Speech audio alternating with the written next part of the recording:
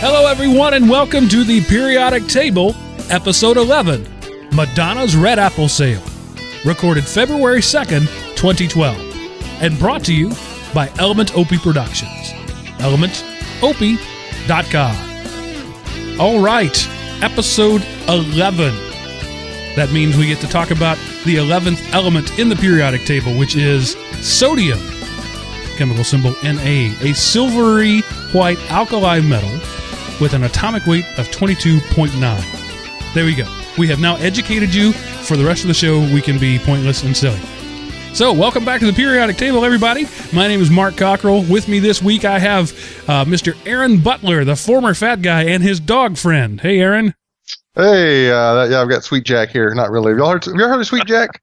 Commercials have been going crazy here in Atlanta. It's a coupon and get a 50% off on everything. And the dog is in the mascot looks a lot like my dog here that just climbed up behind my head. Okay. Yeah. So what's your dog's name? Running radio. This is Bonnie. Bonnie.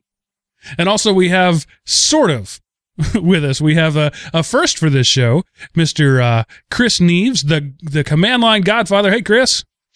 Hello, everyone. And this is not my first time. This would be my second time, to be truthful. Oh, you were on this show before? I didn't remember. Yeah, a couple weeks ago. On the periodic table? A month ago. Yeah. Okay. I just didn't remember. That's entirely my fault. See? It's all your fault. I'm going to blame you. So Chris is, as we speak, working on getting a better set of mic and headset working, but for now he'll just be sort of running around the room. He's got a sick kid he's taking care of, and yet he still had the dedication to be with you folks here today. So I think we owe him a golf clap or something. Woot! Anyway. Dedication or lack of foresight, one of the two. And also with us, we have Mr. Sean Keibel. Hey, Sean, how's it going?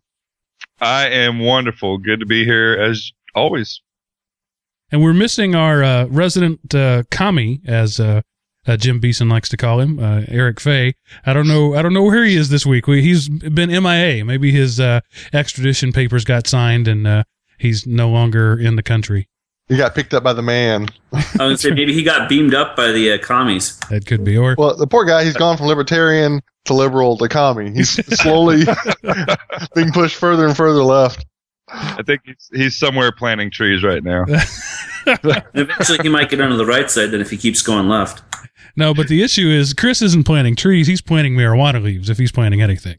Not Chris, Eric. Yeah, right. Hey, I could be. There's a lot of space up here.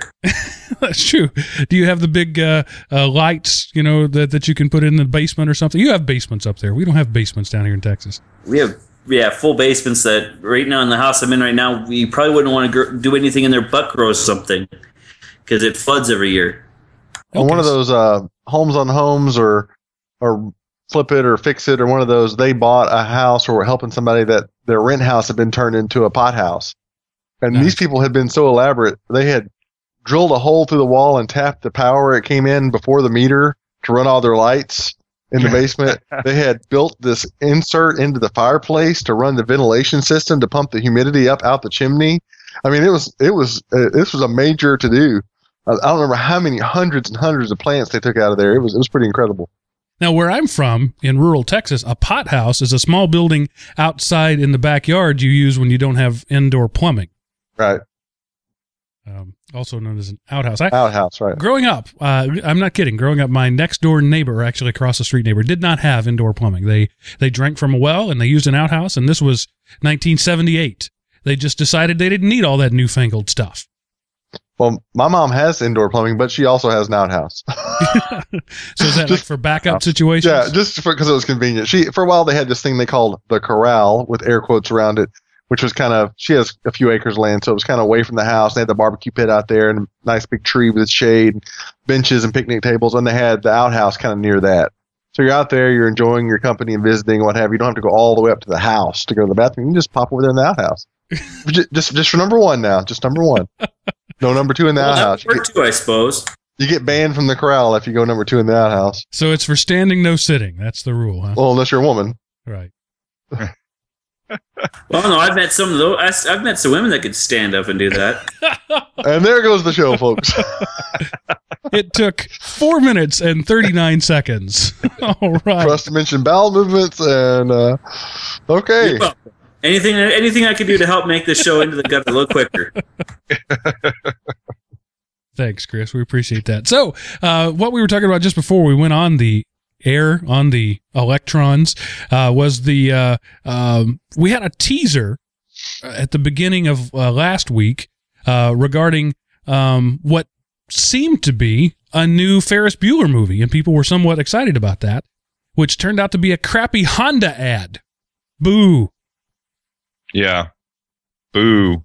Boo. It's got 10 times as many likes as it has dislikes on YouTube. That tells you anything. The commercial is great. The thing here's what I wanted to talk about this is it's a Super Bowl ad, all right, that came out on YouTube a week before the Super Bowl.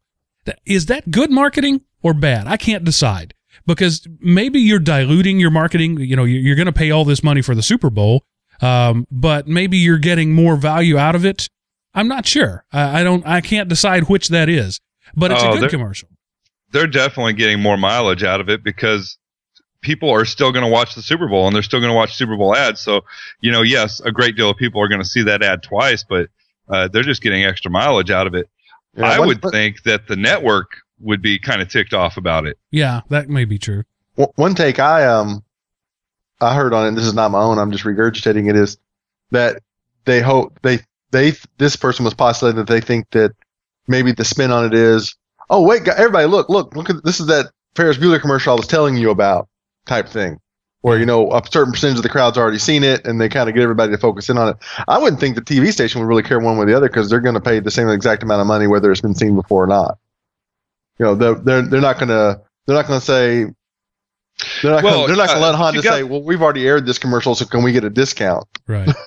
Well, yeah, we just kind of think about, I mean, what that opens the door up for. I mean, are we going to see 2 or 3 years from now that all of these ads are coming out on YouTube ahead of time? And then now, you know, there's people who watch the Super Bowl just for the ads. So will you start to see the ratings drop off because everybody's like, well, I've seen all the ads already. You know, what's the point of watching the game? I think if that was going to happen, it would have happened with the advent of YouTube, because you can see every commercial now. Right. You know, 10 years ago, you couldn't see them unless you watched the Super Bowl or caught them periodically. Now you can watch every single Super Bowl commercial immediately after the Super Bowl. Right. Or in this case, a week before the Super Bowl. Right. Or during the Super Bowl in lieu of it, if you want. You can put them on loop and watch them instead of it. Didn't this also happen last year where they started the Super Bowl ads ahead of time? And there's a couple places that got flack for it too, isn't it? Well, last year they were like prequel ads. I remember like the teasers. The Volkswagen ad, I think it was, with the little kid Darth Vader. They had teaser there. See, I don't even remember who it was. I remember the ad, but not who it was. Is that good marketing? I can't think that it would be. It was Infiniti or Lexus. Audi, maybe? Audi, I don't know. BMW. It was a car commercial. But apparently there's supposed to be a sequel to that this year. So it's like the Car Strikes Back or something. I don't know what the deal is there. That's funny. But if you haven't seen the ad, there'll be a link to it in the show notes. And for those in the chat room, well, I can't. If you go look at it, you'll no longer be watching. So we don't want that to happen. But it's really a good ad. It's there's all sorts of little Easter eggs in it, stuff from the original movie. Like there's a scene where he's in a car, and behind him is a clothing shop, and in the window of the shop are the costumes that Ferris wore in the parade, and the bathing suits that his girlfriend wore, and they're all hanging in the window there. But you gotta get a quick look at it. So there's fun stuff in there. And just as a side note, I have the 09 version of that exact car, and it is that much fun to drive. Luckily, it has the anti-roll thing, or I probably would have already ended up in a ditch somewhere. I'm still holding out hope that this is some sort of like a collective marketing thing where, you know, like United Artists or something is, you know, helping fund this on the backside because they do have a movie in the works. Well, that would be awesome. And on a totally opposite note, I was kind of halfway watching while I was working on some stuff on the computer, American Idol tonight, and they previewed or premiered part of Madonna's newest video. And I literally thought I was watching a Foley's commercial for the first 30 seconds of it. It was so bad. Maybe the first minute. Like Madonna's Red Apple sale?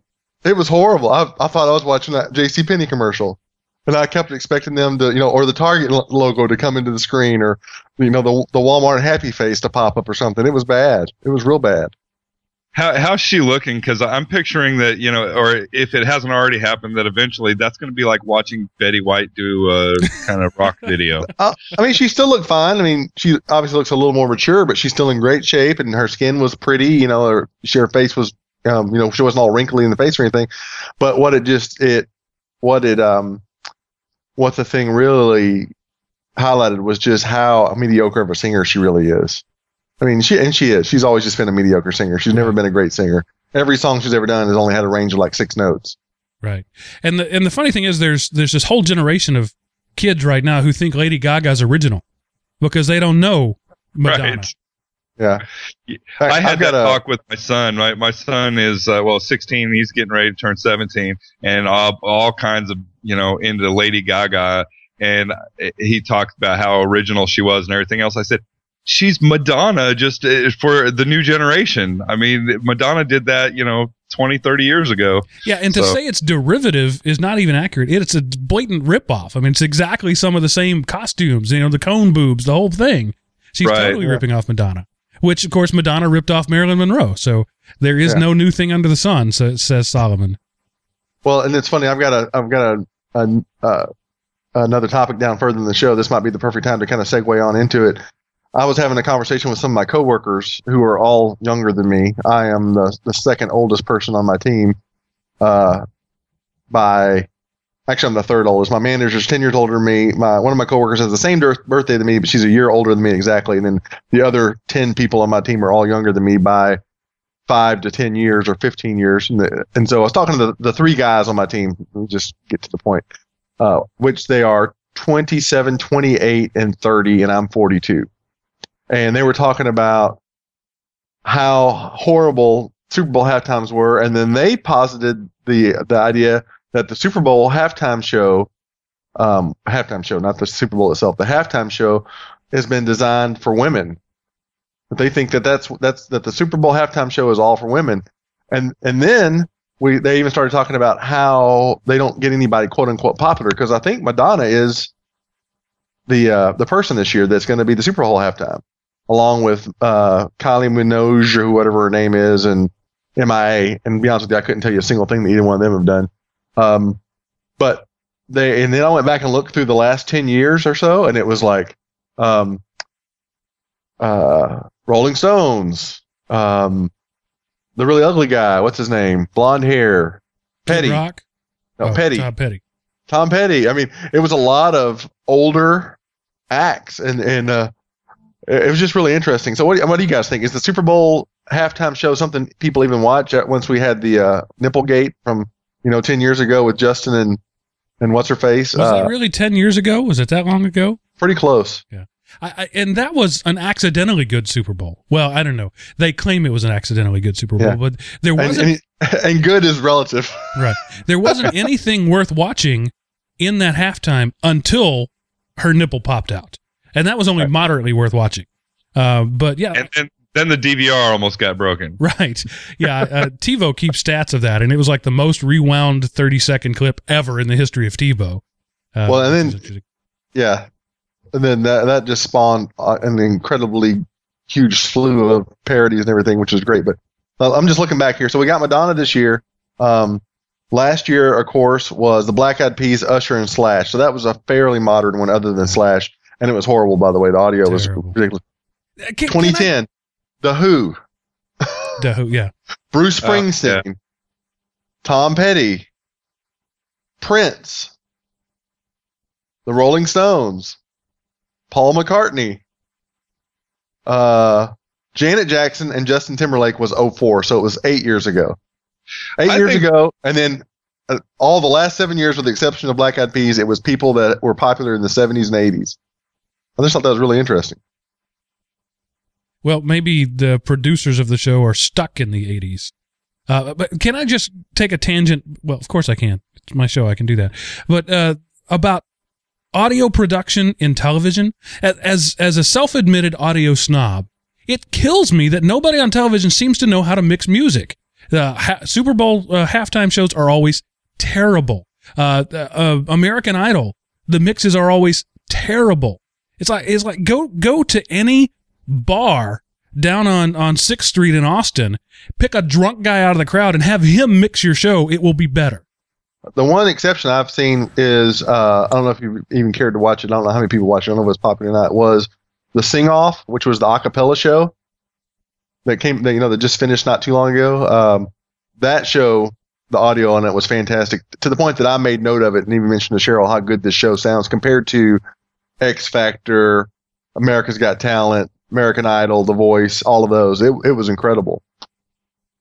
Well, I think that's par for the course. I think anymore the audio engineer is a lackluster position, and no one will fill it because of the fact that there are those audio snobs like you, Mark. But then you'd think it would be hard. Wouldn't be hard to find one then. Yeah, well, exactly. Which is why they have some hack that doesn't know what they're doing or isn't even in the room to mix the thing. And I think that's part of the problem. The audio engineer isn't on the field when they mix; they're sitting in the booth somewhere. Yeah.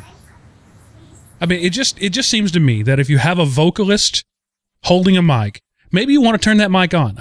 Maybe that's just crazy thinking, but it seems to me that is crazy, Mark. That's crazy. We've lost Sean. Maybe we'll get him back here in a minute, but he dropped out. So I want to move on to something a little more serious.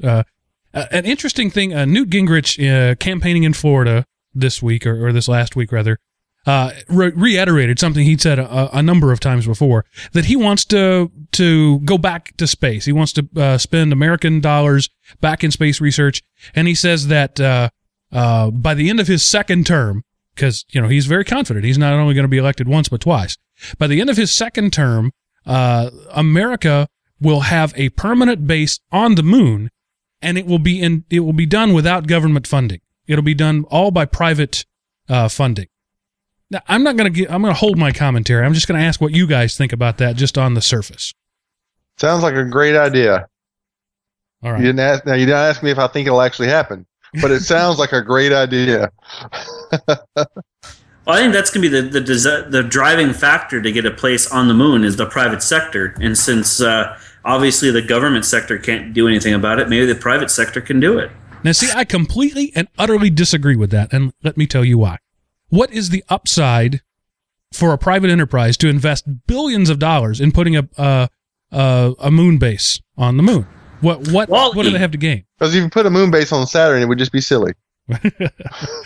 Yeah, and so you could say, I've heard people say space tourism, or whatever. You're never going to recoup billions of dollars in space tourism. Not only that, but businesses today, particularly in this current economy, are shy of any losses. Anything that looks like a dip in a half a quarter, they will run away from, and they will fire CEOs.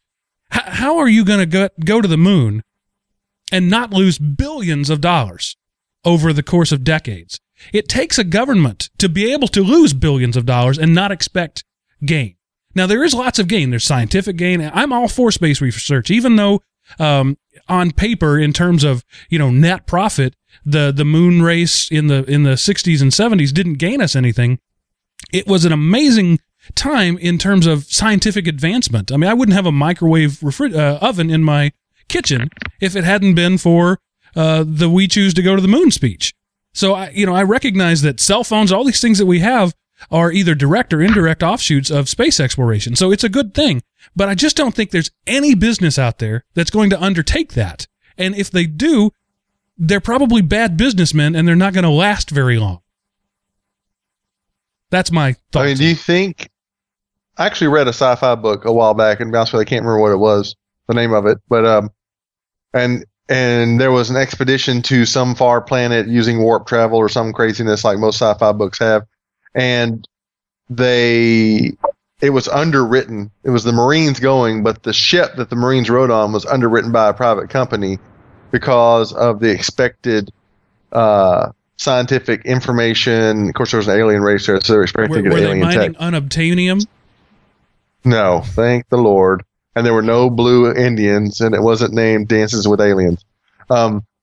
So the But I guess the question, is there any way you could do the math that if some far out space, tourism actually happened, or just the scientific evidence and study and information from that and the speaking engagements and the sole rights to go there and things like that could turn out to put the company in the black? Is that ever possible? I don't know if Newt's done the math or if he's just speaking, in hyperbole to excite people. You'd have to have a really, really long-term view. And maybe decades out, generations out, you could see a profit. But what private enterprise in today's economy can even afford to think like that? I mean, when you've got Mark Zuckerberg.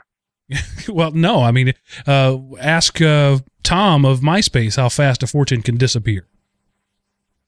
I'm sure he's not begging for sandwiches. Or if he had a really bad financial advisor. So I don't know. I just think that Newt. Well, one thing. Let's talk about just the presidential thing. Newt is saying, if I'm president, private people are going to go to the moon. Is there anything stopping them from doing that now? What is his presidency going to do that will make that happen? Tax cuts to the wealthiest 1%. I don't know. Yeah, well, I just want to go to the moon right off or something. I just want to segue into my next thing here, Mark. Fact: the moon exists. Fact: people will go to the moon. Fact: it's the best place to go because it is the biggest object in our sky. Anybody know who I was doing the homily to there? Anybody? Dwight Schrute from The Office. Newt Gingrich and Dwight Schrute are the same person, separated by a time bubble. If you look at the link I put in the show notes, Newt Gingrich, 1972 or whatever year, looks just like Dwight Schrute. I mean, it's scary. It's actually very scary. But that's enough of that. I just wanted to mention that in case if you didn't realize that already. Wow. Yeah, I'm looking at that. That is crazy. I have never seen one episode of The Office. Don't throw stones. Don't judge me. But I've never seen a single episode. You would like it, Mark. Just for its pure ludicrousness. Well, I like Steve Carell, so I might. Yeah. But I wanted to jump on. You mentioned something. You mentioned Mark Zuckerberg and Facebook. This is a big week in Facebook history. They filed a prospectus for an IPO. And yes, they did. Their valuation was somewhere between $85 and $100 billion. Is Facebook worth $100 billion, and should we buy stock in it? Only if you're crazy and stupid. Explain that, Chris. Why do you think it would be crazy and stupid? Well, I think the main reason I think that is because of the fact that it's an internet thing. Look at Facebook and then look at MySpace. You could draw a very similar parallel to both of those things. And I think what's going to happen is we're going to have another... maybe not next year, but a couple of years from now, we're going to end up in the same place where MySpace is, where Facebook just goes away because everyone moves to the next big thing. I think that's definitely possible, but what's to say you can't go ahead and make your money now? Well, let me tell you what's to say you can't. You won't be able to buy any stock. The way IPOs work is you sort of pre-select who gets to buy stock, and maybe the few shares that are left over go to super high-priced customers of Fidelity Investments or those guys. And so by the time you get to buy stock, it'll be because they're selling it. So they're going to buy it at, $1 a stock, wait till it goes up to 100, then cash out, and then you'll be able to buy it at 100. Yeah. If you're lucky. Right. Did you hear about the graffiti artist that Facebook employed? No. Yeah, whenever so apparently this guy, I found the link here. Let me pull it up real quick. He did a bunch of graffiti at the Facebook office 7 years ago. Let's see, I'm trying to find his name. David Cho. And he thought the whole social network idea was ridiculous and pointless. But anyway, but nonetheless, he accepted a few thousand pounds of shares as payments. He's British, apparently. And so this guy's like, yeah, this is stupid, but sure, I'll take some shares to do some tags on your walls and do some graffiti. So now he's looking to make $200 million Right. when this goes public, because he had the foresight or audacity to take shares instead of cash 7 years ago. Yeah, and the reason they're filing for an IPO is that if you have more than $500 million in value and more than 500 investors, if I've got my numbers right, you have to go public. That's the rules in the U.S. And so just last year they hit that, so they had to file. They had a year to file to go public, to have an initial public offering. So you can't be a private company with more than 500 investors, because then you're not a private company. I wonder if that has something to do with their initial pricing, because they're talking about how they're going to be opening up at like a 25 or 26 to 1 premium, which is outrageous. I mean, it's way higher than even previous tech stocks that had an initial very slow, quick initial run up and then quickly fell off, and at like 3 to 1 and 5 to 1 and 8 to 1, and they're running at 25, 26 to 1. It just seems like it's going to be a big flop, but I'm wondering if maybe they really don't care. Maybe that's kind of what they're looking at, or maybe just making an initial huge money grab, knowing that that's going to happen. But hey, if they're forced into the situation, why not, turn it around and work in your favor? Professor Messer in the chat room makes the comment that he would like to have had the opportunity to get Google shares at $100 when I said that, you might get Facebook at $100. But Google shares after their initial IPO were down for like 3 years and then started climbing back. And I'm not convinced Facebook is going to be here 3 years from now. Maybe I'm just an old fuddy-duddy, but I think that the web is far too fickle for Facebook to be a good, solid bet, because all they are is a game site and a social network site. And they have yet to find a way to expand beyond that. Google is struggling to expand beyond what it is. They're just lucky that ad revenue in search is still keeping them floating, but they're trying to find another business and haven't succeeded yet.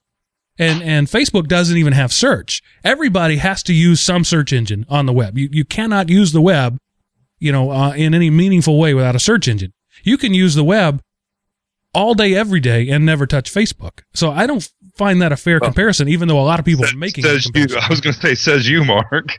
That's funny. I actually had two people this week. That's all they use their browser for. Well, I didn't say that nobody does. I'm saying you can, and you don't need Facebook. It's actually funny that I had two people this week, the first two I've seen do this in a long time, announce to their friends, of which I happen to be a couple, that they were leaving Facebook. One said at the end of the month, I'm going to sign off for the last time and I'm done. It messaged me if you'd like my contact information or my email address if you don't already have it, blah, blah, blah. And the other one just said, bye, I'm off of Facebook. I don't know why, whether it was monopolizing too much of their time and they were going cold turkey, or they felt like they kind of got what context out of it. I'll be honest with you, my use of it has changed drastically. I used to really read statuses and feeds, and now mostly it's a way for me to share content with my family abroad, because all my family lives back in Texas. And I use the messaging system to contact people sometimes if I don't have their email address, and I use it to schedule events if all the people happen to be on Facebook. Did you just call from Georgia to Texas abroad? No, I have family that lives in California also. That's still not abroad. I didn't say overseas.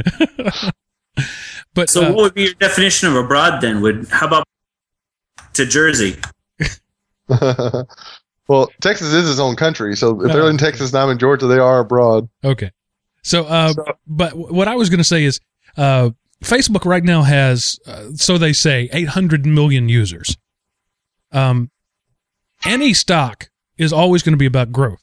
How far can you grow from 800 million users? There are only roughly 2 billion internet-connected users on the planet. So at best, they can slightly more than double in size. So how long? Yeah, but that's users. That's not revenue. Professor Messer makes that point, is that the upside in the advertising, much like what Google did. I mean, Google was king of search, and then they became king of advertising. And Facebook is early on in making that leap. So there probably is a large upside to their advertising revenues. So even though their user base may not have much upside potential. I think the advertising has a huge upside potential. So, Sean, would you buy stock in Facebook at their IPO or as soon as it becomes available to the public? Absolutely not. It's way overvalued. So, I mean, they're looking at valuations that are multiples of what Google is, and yet they are a much smaller company all the way around. Revenues, size, I mean, you just name it. They're not even close. So, I if anything, I mean, if I was looking to make a play on that, I'd probably give it a day or two and then short the heck out of it. What if I gave you an option to have the first go to the moon? If I gave you first moon rights option, would you take it then? Oh, I guess I better jump in here for legal reasons and say I am not a financial advisor. Anything I do or say is strictly for entertainment purposes. So please don't go shorting Facebook stock because Sean said to do it. That would be awesome. That we would file that under the all publicity is good publicity thing. If there was a lawsuit against you, we would at least Element Opie would be in the news. That would be awesome.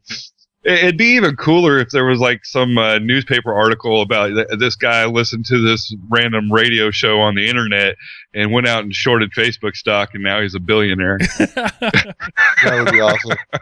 So while we're on the subject of social networks and Google and Facebook, Google Plus. Aaron, you asked the question, is Google Plus even worth the effort? Yeah, I was doing a little just digging about it because I had neglected it for a while myself. I do have an account. I mean, we're using Google Plus right now amongst the show members to do the video and to share our show notes and what have you. And I just, I thought, other than that, I haven't touched Google Plus to speak of. So I did a little digging and found an article, which Mark will stick in the show notes, I'm sure, talking about the growth and usage of Google Plus, because it is the only thing out there really that's even trying at all to put a dent in Facebook. We're talking about, is Facebook ever going to be replaced? And, the final tag of the whole article says, so half of Facebook's 800 million plus users use Facebook every day. So Facebook has 400 million active users. 60% of Google Plus's 90 million users use some Google product every day. Apparently, when the Joe Schmo, whatever his name is, was talking about it, he said that they use Google products. He was clearly sidestepping how many of them actually use Google Plus each day. And so, I don't know. I haven't put any effort into it, to be honest with you. So I'm asking you guys, do you use it? Have you found it to be beneficial? Is it good? Do you think it even has a chance? Google Plus is my favorite social network. I like it way better than Facebook. I like it better than Twitter, and it is my social network of choice. Now, I admit I'm a geek, and it's the geeks who are there right now. It's the geeks and the news hounds and the photographers, pretty much. But I think that there is more growth potential in Google because they're so integrated in your everyday lives, and because everybody who uses any Google service sees that little bar up at the top. I think there's way more growth potential in Google Plus than in Facebook. Do you think it's better because it's smaller? Is that part of it? It hasn't become bloated as much yet? I don't think so. I think they fundamentally did things different from the beginning, and they had the benefit of being late to the game. Speaking of games, those are hidden away in a tab. You never have to see them. Ever. Yeah, there's no crap in there. I mean, that's the big one for me. But what it's turned into for me, Aaron, is more of the professional social network. So maybe what LinkedIn was hoping to be, Google Plus has become for me. So I really went in and started really looking for technology, people that were in technology and education and things like that. And I really built that network out for that. And I love that stream because anytime I have to do any kind of research for any of our shows or for work or anything else, I can pop into Google Plus and I find this wealth of information. And the way that it's presented is better than any other social network as well. Even Twitter oftentimes, especially before Google Plus, was kind of presented as that where you could get a lot of great information real quick. But Google Plus, in my opinion, does it a heck of a lot better. As long as you have your circles built out right, and that's the big one. Is if you're like Mark said, if you don't have a little bit of geek in you, if you don't sculpt it right, then you're not going to get it. Yeah. I also think Google Plus has problems. It's new, and so it's got issues from newness. But right now, for example, there's no way to get anything into Facebook short of going to the Google Plus, short of going to the Google Plus website and typing it in the box or using their mobile app. You can't. Right. You can't there's no tweet deck. For podcasts, I would love to be able to link to our shows when they come out. Just put my RSS feed in there. Can't do that. And I understand Google why they're choosing to do that. They want to not just be another conduit of crap, because that's often what Facebook is. People ask, how can I get my Twitter stuff into Facebook? I don't really care about Facebook. It's just another place I want my tweets to go. And so they're trying to prevent that from happening. But it also creates, like, you can't schedule posts, for example. And there are no clients other than their own. There's no API released. So there are a lot of issues, but I think they will grow into those. See, I like Google Plus. My biggest issue is the fact that it always seems like there's nobody there that will answer replies when no matter what circle I send them to. I always feel like I'm not getting any feedback back from my circles, even though I have tons and tons and tons of people in them. I get more engagement on my Facebook circles than I do my Twitter feed. On your Facebook or your Google circles? Sorry, my Google Plus circles. I get more engagement there than I do on Twitter. Yeah, well, I would say right now my Twitter feed's got a little more engagement than my Google Plus feed does, but I do have more maybe natural conversations on Google Plus, because like on Twitter it seems to be like a quick one-shot out, where Google Plus is like a conversation. Yeah, and Google Plus allows you to have conversations. Facebook kind of does, and Twitter does not at all. The conversations are crap on Twitter. And worse than that, conversations are public. I've got friends on Twitter who insist on having entire 2 and 3 hour dialogues with each other that I have to watch because I happen to be following them both. Yeah. I saw that conversation. Was that yesterday, Mark? Well, when you're talking? It happens every day on my feed. Yeah. Every other post in my Google Plus is, Aaron was in a hangout with Mark. It's because that's all you use it for. That's all I use it for. Exactly. So I just didn't know. I was really that was a sincere question. And I thought maybe the audience would benefit from it. From you guys' perspective, is should I invest the time in it? Because it takes a little time to build those circles out and to flesh that group of people out. If you can, and again, this is back on the professional side, but it's a little harder to do with family and friends. But on the professional side, if you can seek out people who are vocal and using Google Plus often, which is because I'm like Chris, I have a lot of people in my circles, but I have probably a good 20 or 30 of them in there out of the hundreds and hundreds that I have. But there's 20 or 30 that are very active. And so it's if you can get those active people, then you're going to see a lot more value in the feed that you have. But if not, if you have just a huge circle of people who signed up initially and aren't really using it anymore, then there's not going to be much point in it. All right. So moving right along, are we done with that topic? Yes. Sean, I want to talk about Demi Moore because I like anything that has a picture of her in it. So yeah, well, I guess I'll jump into the story first, and then we'll talk about pictures of her. But if you've been living under a rock, you haven't probably already heard about this. But there was a 911 call placed from Demi Moore's house, and basically she had sort of OD'd on something. In the call, the caller actually talks about how she's convulsing and she smoked quote unquote something and kind of like incense. And there's been speculation as to what she smoked, and Dr. Drew was talking about how she maybe was inhaling nitrous, and so there's been a lot of speculation around that. I haven't seen anything definitive as far as what caused it, but the call's out there all over the web, and it's a pretty interesting listen. But first, Mark, I want to ask you: have you seen any of the pictures of her lately? I didn't realize she looks. She looks like a kind of like a crack hoe. I mean, she's. she's pretty anorexic now. Crypt Keeper is what comes to mind. What's that? Crypt Keeper. Yeah, she's Like so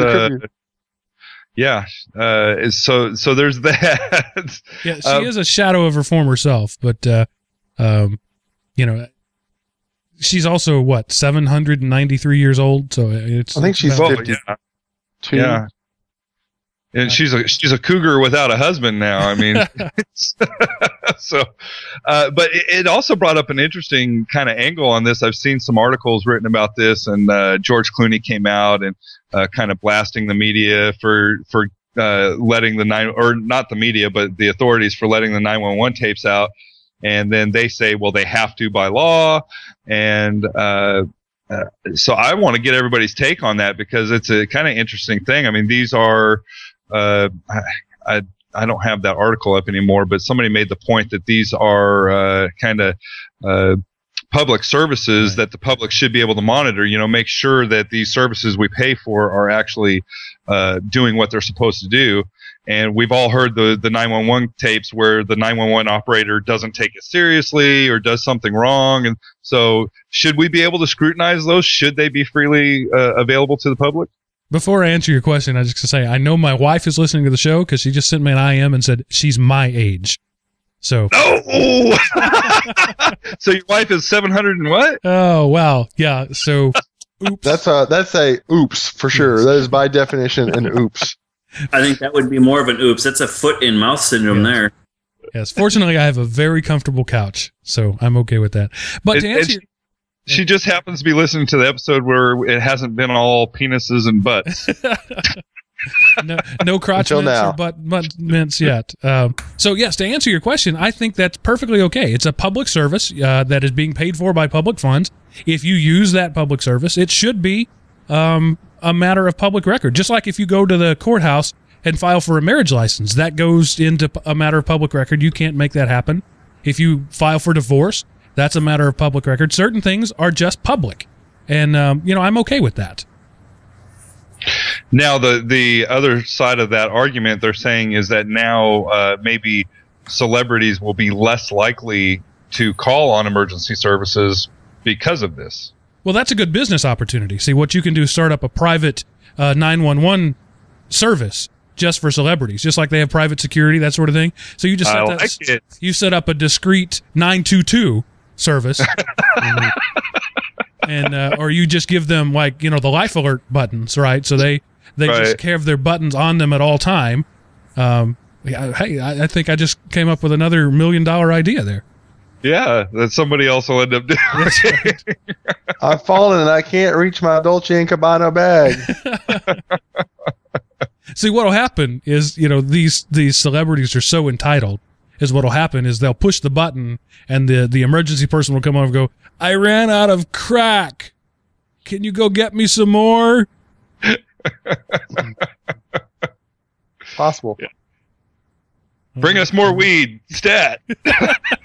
The sad thing is you're probably right, Mark. Yeah. Can you adjust my thermostat?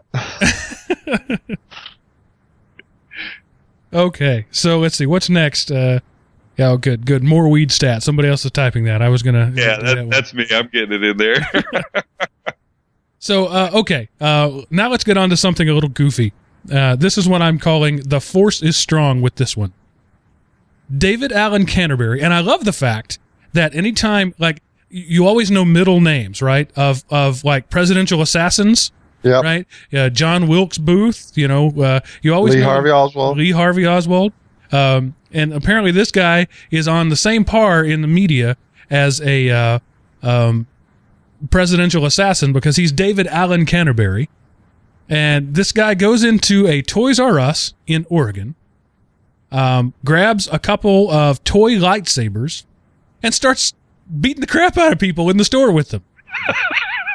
And then the police come. This is my favorite part of the story. The police come and launch tasers at him. He blocks the tasers with the lightsabers, and they can't get him. Of course he does. And so the force is strong with this one. Of course, finally they give up on the tasers and realize he's holding two pieces of plastic, and then they tackle him and drag him off to an insane asylum. He pled no contest to 4th degree assault. I didn't know it could get that far down.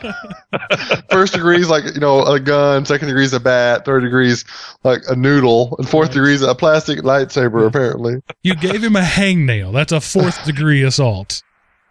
But that's just imagine the cops, though, rolling up on this. I mean, I'm sure they looked at this guy and they just hung their head and kind of just, shook their heads like, what are we going to do with this guy? Yeah. Or imagine that call.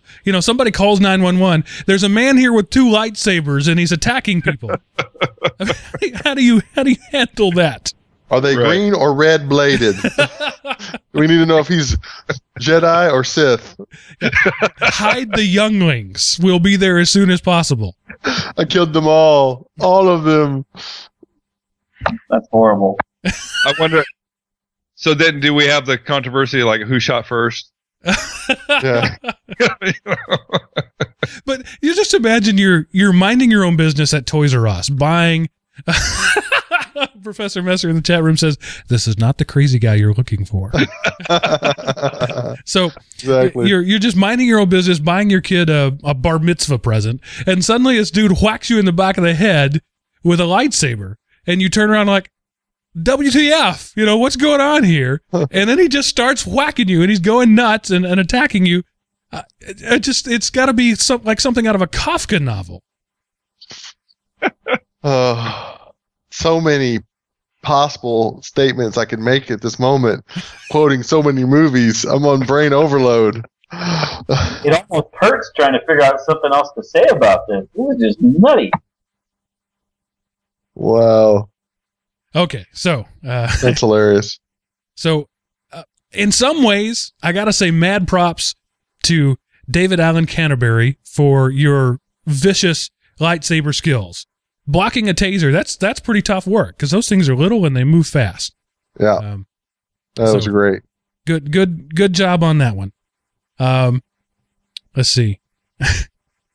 This is one. I'm gonna have to tell this story in a minute because I don't have my laptop jacked in, and it's definitely one you have to listen to. So I'll move right on to some people got some alarming news from Citibank this week in their first of the year tax statements when they received a notice that their frequent flyer miles would be counted as taxable income, and they got 1099 forms for them. Wow. I don't know why that's news because I at least remember like the last 2 or 3 years, my accountant saying, asking that question, did you receive any frequent flyer miles or even I think other parts of those reward programs, if they're substantial enough? Yeah, I just don't get it. I don't see how that's income. That is, a credit that you may or may not spend. How is that income? Well, I mean, but it's something that's been given to you that has a cash value. So I think that's how the IRS looks at it. But can you sell frequent flyer miles? I believe you can, actually. Or at least, on most of those programs, you can trade them back in for other products or services or things. So, I mean, they're a negotiable instrument. So, yeah. Well, they did say that normally they're not taxable when you earn them as a reward because you get them for spending money, and it's considered a rebate. But when in this situation, the people got them for opening an account. And so it was a gift. Yeah, they call it was a sign-up bonus. And what the article says is if you open an account at a bank and they give you a toaster, that toaster is taxable too. Or if you're Michael Moore and they give you a shotgun, that shotgun is taxable. You should fill out a 1099 for that. Technically it is. Yep. So crazy. And Professor Messer says you can't technically sell frequent flyer miles to a third party. So if they're not liquid, how are they income? I don't get it. But then again, I could put that in volume 17 of things about the U.S. tax code I don't get. Right. Right. Yeah. Well, the IRS likes to do, like I said, anything that is, has some sort of value. I mean, obviously, you can use them to purchase things. So I'm sure the IRS looks at it that way, is just trying to figure out a way to get their greedy little paws on it. That's exactly right. How can we make more money off of people? Of course. The next one I think is awesome. It's the first time this has ever happened. The Super Bowl is going to be streamed online this year, courtesy of NBC.com. And I think that is just crazy. I was wondering what that link was, Mark, because you put the link in the show notes, and I went to it, and it was obviously a Super Bowl page, but it didn't really give any indication of what was going on there. So they're going to stream it live? Yep, you'll be able to watch it.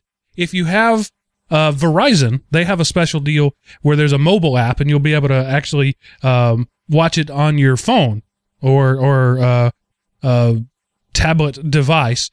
But for anybody else, anybody except iPad users, because it'll be Flash, can watch the Super Bowl on the web. And NBC's been doing that all this year. They have Sunday Night Football has been streamed online, and not only is it just streamed, but like all their cameras that they have, all the different angles that are running all the time anyway, they put to that feed. So you can switch cameras on your own, and you can watch whatever you want. You can dial up their replay camera, and you can direct this, and you have a totally unique experience to watching it than what goes out on the air. And I think that is just awesome, and I hope that it is a harbinger of things to come.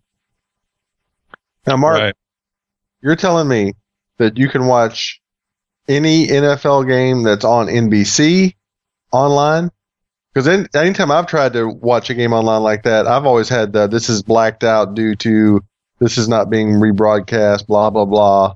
Well, this year, NBC only had Sunday Night Football, right? 'Cause the others were ABC and CBS. So it was only Sunday Night Football that was streaming, and their playoff games that they were streaming. But so all the playoff games have been streamed, and now the Super Bowl. Interesting.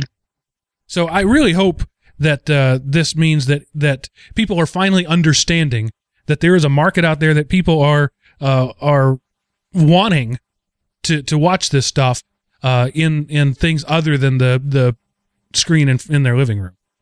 Yeah, I mean, one of the reasons I didn't even realize that they'd done that this year is because we have DirecTV, because we couldn't watch the Cowboys in our local market about half the time.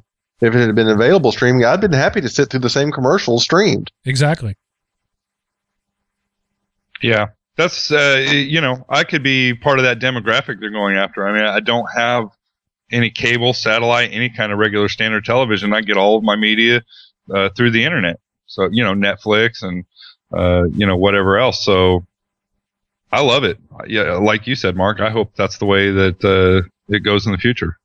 Yeah. And I think maybe that's what it is. There's so many cable cutters out there who are only using Netflix and streaming and Hulu and that sort of thing, that they're finally realizing, we don't have as many eyeballs on our ads anymore as we used to. So now let's put it online and get eyeballs for our ads. Yeah. Well, and I mean, think about it, because our kids are like that next generation. Our kids are going to, as they progress and get older, television is going to be something that old people do. So, why not? I mean, start making that transition, because as those kids grow up and become consumers, you're more likely going to be getting ads in front of them in front of a computer screen. I agree completely. As do I. I can say that already too. My son, he would rather be watching YouTube than watching anything on the TV anymore. That's my daughter. I mean, 5 years old, and she wants me to pull up. Right now, her big thing is that we pull up Taylor Swift music videos on YouTube. That's what she wants to do. She doesn't want to watch TV. I apologize for that. I know that's got to be difficult for you. It's, daddy-daughter time. We make the sacrifices. There you go. Okay, so this next one, I got to play a video clip for you.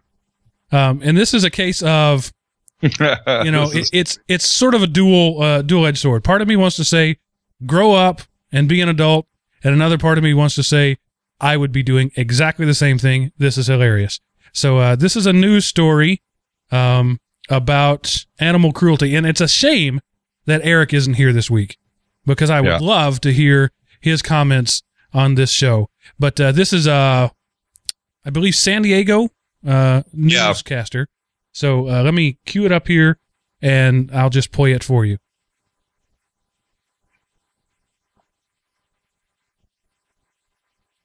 Oops. Let me just cue it up here, and I'll play it for you. Massive cockfighting operation in San Diego, California Saturday and discovered nearly 2,000 cocks. The 20-acre site is believed to be one of the largest cockfighting operations in the West. The Humane Society found the cocks in cages tied to trees and attached to stakes in the ground. Authorities also seized cockfighting paraphernalia, including vitamins and sharp metal blades that are fastened to the legs of the cocks. People were arrested. And it really is horrible. Fortunately, many of those male chickens have been saved. She couldn't say it again. She has to say chickens. Yeah, I had to go with male. Oh wait, I dropped it too soon. They're going to the. Oh, let me back this up because they're trying to throw it to the news, and they just absolutely can't because their inner middle schooler is just going nuts with it. Blades that are fastened. Yeah, they throw it over to the weather girl. Yeah, and it really is horrible. Fortunately, many of those male chickens have been saved. Back at home, the weather has been wonderful, but if you're planning to get outdoors for the horrible Memorial Day, will you need an umbrella?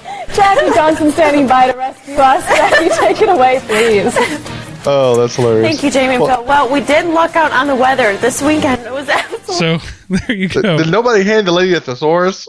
Yeah. She could have looked up a synonym. You could have said rooster every time. My favorite part about that is the line, more than 2,000 cocks in cages. Well, it's funny because I had almost a similar thing happen today. I was in a meeting with about 20 medical professionals, physicians, nurses, administrative staff.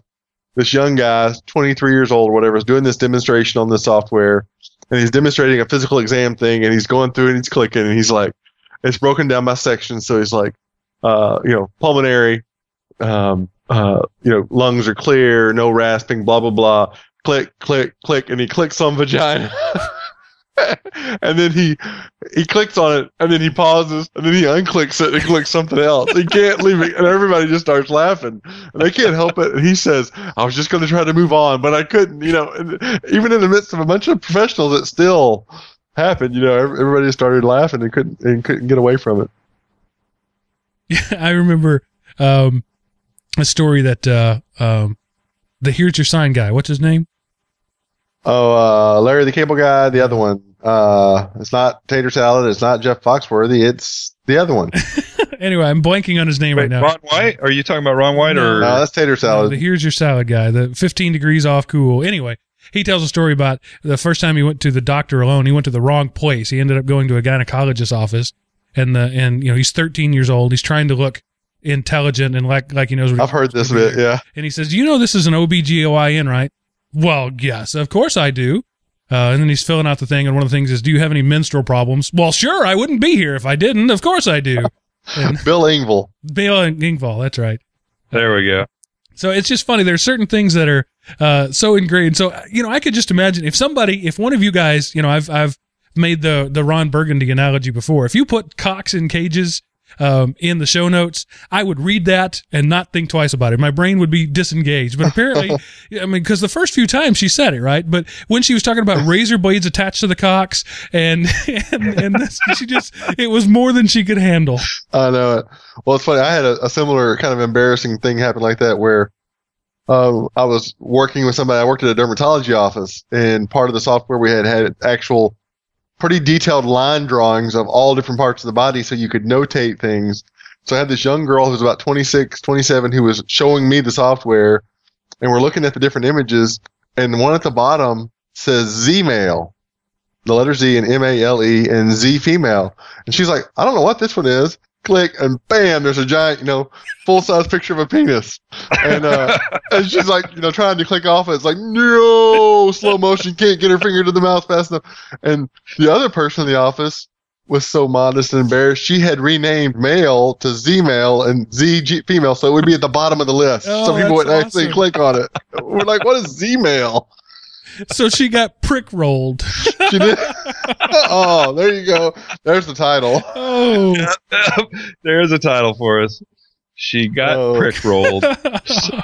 Oh, my word. So she was clicked on something unsuspecting, and before you know it, 2,000 cocks in cages with razor blades jump out at her. Tied to them. Okay, the next thing I wanted to talk about is it's one of those, you have to be drunk. And the guy in the story says that he's drunk, but you could only come up with this plan if you were drunk. So Clyde Gardner, apparently he's not at the same level as a lightsaber dueler because we don't know his middle name. Clyde Gardner decided he was going to murder his estranged ex-girlfriend. And the way he was going to do it was go out and kill a bear, put the bear skin on, attack her while wearing the bear skin, and make it look like a bear had attacked her. He was going to carve her up with the bear claws and do this in broad daylight so that people would think that a bear had attacked her. Then he realized that, this is actually a pretty difficult plan. Because first off, I got to kill a bear. And then I got to crawl inside said bear. And then I got to kill my girlfriend. I think it'll be easier just to put a hit out on her. So that's what he did. And that's how he ended up in jail. Yeah, to like a semi-casual acquaintance. It's not like he went and asked his best friend or something. It's just, hey, buddy, if I give you $15,000, will you kill my girlfriend? And surprisingly, that dude ran to the police. No, the funny thing is, it wasn't, here's $15,000. It was, here's $500. I'll give you $14,500 later. Wink, wink. Right. Yeah. Like, sure, that money's coming. Yeah. Yeah, because every guy that goes around planning to kill bears and use them in an attempted murder on his ex-girlfriend has $15,000 cash laying around. Right. Maybe he could cash in some frequent flyer miles. But the question is why a girlfriend? If it was a girlfriend, just leave. Well, he had been kicked out, like in September. She kicked him out. And they have kids together, so they've been together a long time. But yeah, he just decided he didn't like the fact that she threw him out of the house, so he was going to dress up like a bear and maul her. Maybe there's other things. Maybe he's one of those furry guys who likes being dressed up as furry animals. The scary thing is that's the first place my mind went to. I pictured him in like a big panda bear outfit, walking around going, roar, roar, roar. Wow. So that's the one I'm calling the almost perfect plan. Well, it to me, just the sheer thought that it went through that he was going to wear it on him, wear the bear skin so that he wouldn't leave footprints. Right. Also.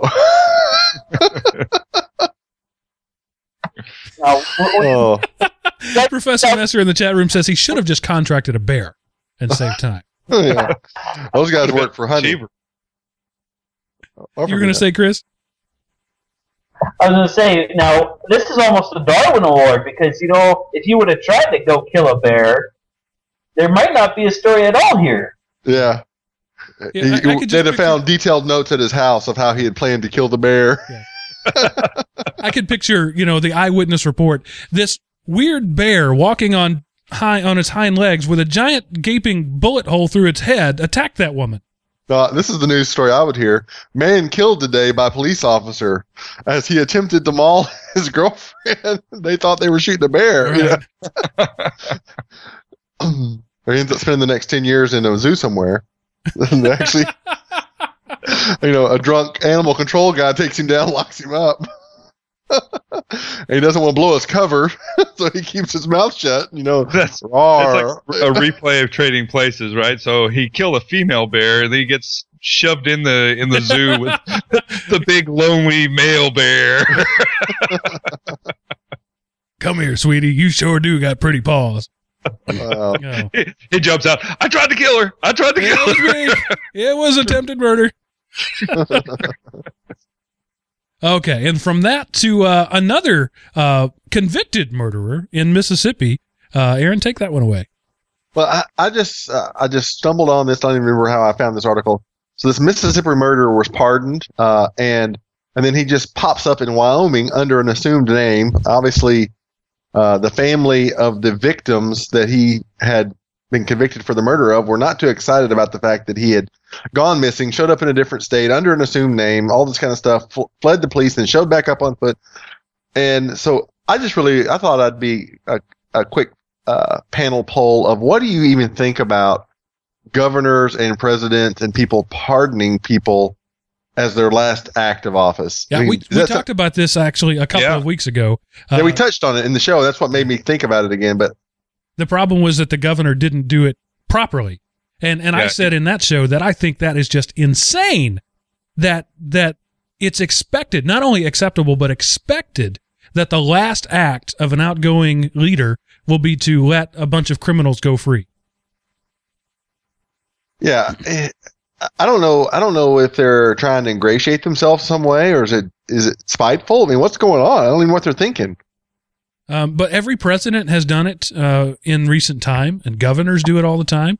It's just sort of standard practice, and I don't get it, honestly, at all. Yeah, it's like their altruistic last act of leaving, the public office, leaving that space. Because, I mean, they're usually doing it and they're going on to retirement, essentially. Right. Yeah, where you can't say anything about it, right? Yeah, you don't have to worry about getting elected for anything else, or so it's always those guys that are going off into retirement one way or the other that end up doing that. I don't know. Is that like a code or something, an unspoken code? If you're in an elected office that has that kind of power? I don't know. The next time I'm elected president, I'll let you know. Yeah, let me throw this out here just on this one particular case. This was a Mississippi governor that let these people go. As he closed out his second term as governor, Barber granted full pardons, meaning the convict's record is effectively wiped clean. Yep, full pardons to more than 200 people found guilty of a variety of crimes. 4 were convicted murderers that he pardoned, and they were serving life sentences. Now listen to this, and worked as trustees at the governor's mansion. Right. So I think that they had something on him. They had found some dirt, and they blackmailed him. And this would make a great made-for-TV movie starring maybe, I don't know, Demi Moore. With Dwight Schrute playing the conspiracy theorist, with a cameo by Newt Gingrich as his older self. I don't know.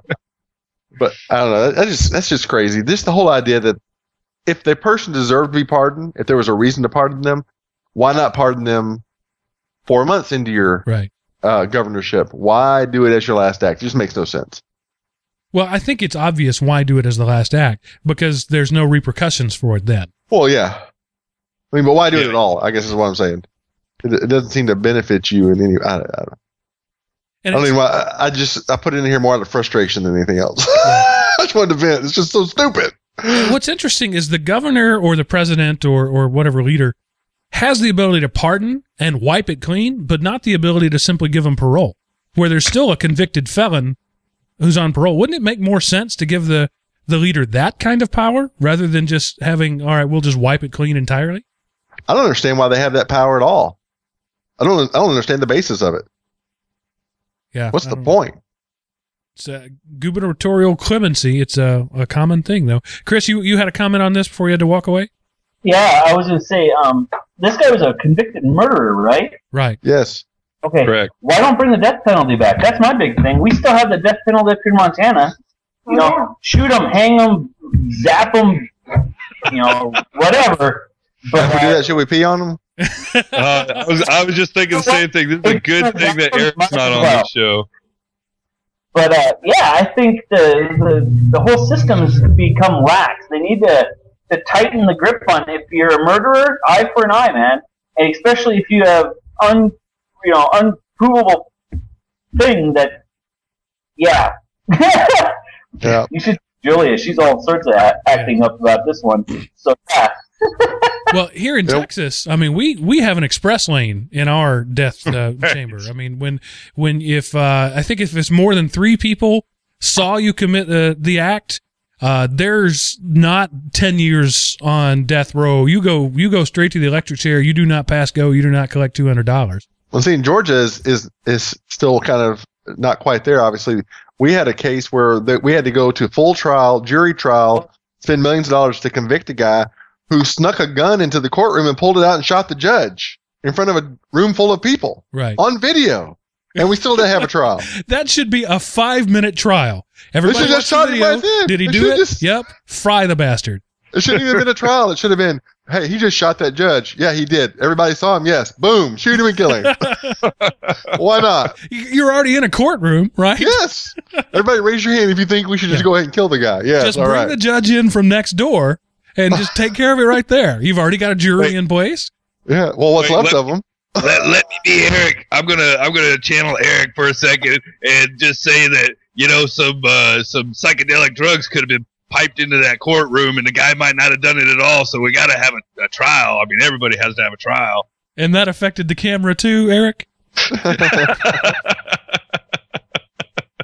Oh wow. Poor Eric. He's not here to defend himself. Right. I think Eric would have been like, Eric would have said, "Can I shoot him?" In that case, I think he'd been for it. Yeah, if this is your first show that you're listening to and you're wondering who Eric is, he's our as close to a liberal as we can get guy. So. And our resident kicking puppy too. Yeah. Right. We love him for it. And then for the last thing that I wanted to talk about, we're okay for this show. That we routinely run an hour and a half on this one. I saw something on the news today that made me think. And that was such a painful and unusual experience. I wanted to share it with you. That it was this news, and you hear it all the time. It was whatever, exclusive news story, film at 10. Okay. But here's the thing. Is there any such thing as exclusive news anymore? Because I didn't try it, but I know I could go to Google and type in what they were looking at and find their exclusive news. I think you get an exclusive interview, meaning you're the only one who got to do the interview, whether it gets disseminated by multiple sources or not. But no, you can't. There's no such thing. There's been certain news venues who have gotten, who was that the other day, Mark? We were talking about they were complaining about Google, spidering their website and reposting their content in their search engine. Do you remember that? Well, that's Rupert Murdoch. He's been complaining about that for years. It's just there's no way around it. There is no exclusive anything. And what's the benefit to exclusivity anymore? I mean, I get, we go back to advertising. If you watch our 10 o'clock news and not the other guy's 10 o'clock news, you'll see our ads and not the other guy's ads. But really, I mean, what difference does it make? News isn't new anymore. With Twitter, there's no such thing as news. The second it happens, it's thrown out there. So it's like if you've ever watched CNN in the morning, they do this routine, right? So like every on the 10s they do this, and on the 15s they do this, and they just run this cycle hour after hour after hour after hour, and like the 7th hour they've been doing it, they'll still be using teasers like breaking news. Well, it was breaking news at 4 a.m. It's now noon. It's not breaking news anymore, but it's done been broke. Keep your eyeballs on the show, so they'll use whatever trick they can.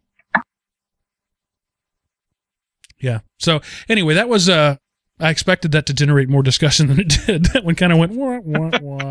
Everybody went, yeah, we agree, Mark. Yeah. There is no such thing. Well, I was thinking, I don't know what made me think about that today, but I was actually thinking about CNN and just how much news they have to make up just to even get 24 hours worth of news a day that's pertinent to the number of people who watch it. I don't know. Or embellish upon. Yeah. I'm not a big news hound myself. Anyway, I really don't watch broadcast news. Like, I don't watch the 10 o'clock news or the 11 o'clock news. I don't check the news every day. I figure if it's that important, everybody will not shut up about it and tell me about it 15 times, which happens all the time.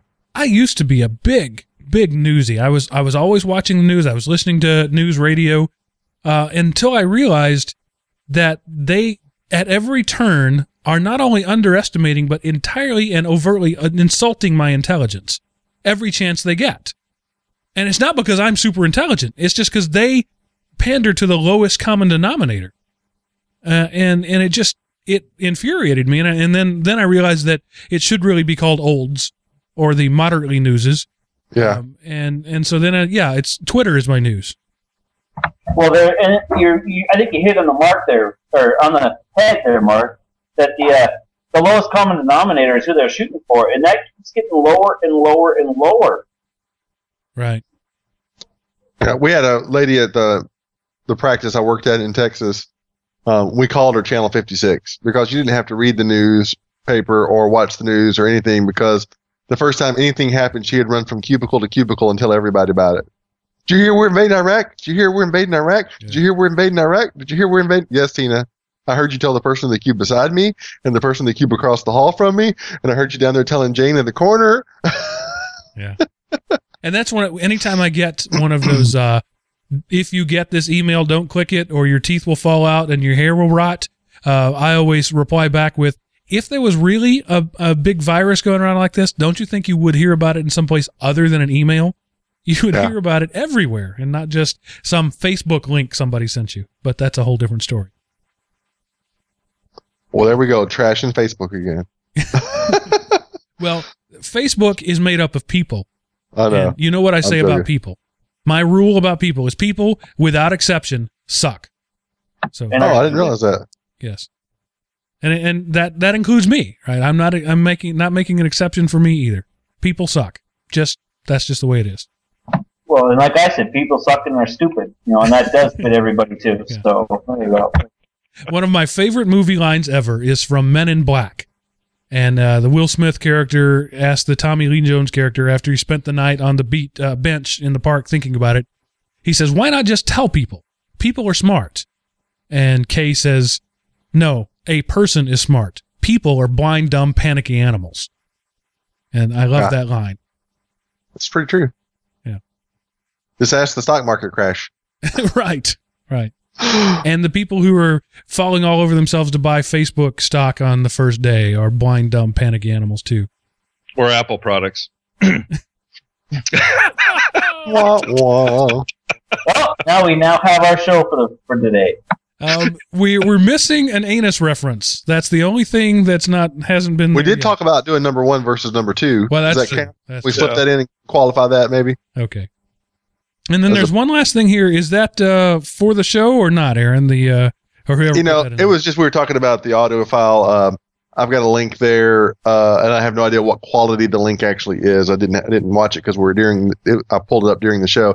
The Dartmouth Airs. They're actually from Dartmouth College. It was a singing group on the show. The Sing Off. They actually ended up getting second place this season, and they did a Queen medley, and it's pretty phenomenal performance. And the audio on it's pretty incredible too. So I thought you guys might appreciate it. I don't know if you want to try to play it on the show or if you just want to wait until we're done broadcasting and recording, and then we can enjoy it together for a moment. Well, if it's not about cocks and cages, that will probably get it was taken Queen. Off the air. It was Queen. It was a Queen medley. Okay, just after he died or shortly before he died, the news broke that Freddie Mercury was gay. And people were surprised by this? Really? No, I think the news broke that he had HIV. I don't think that anybody was surprised by the fact that he was gay. Well, but I heard people say, I can't believe it. He was, he was such a heartthrob. And then really? Really? No. Yeah, that was people talking again. Words. Yeah.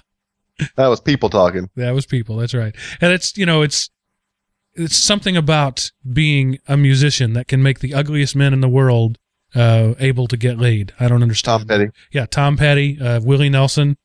There's so many of them that you could think of. Anyway, now we've really veered off course. So I will just start wrapping things up here, and we'll say, guys, tell people where they can find out more about you, and we'll start from the bottom of the barrel. Sean Keibel.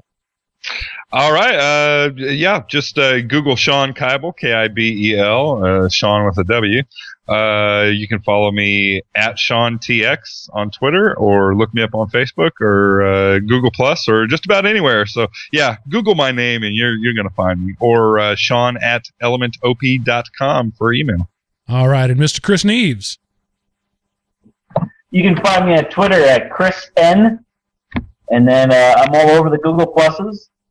You could go to the Facebook, but I'm not there. So good luck. I hear you knocking, but you can't come in. Aaron Butler.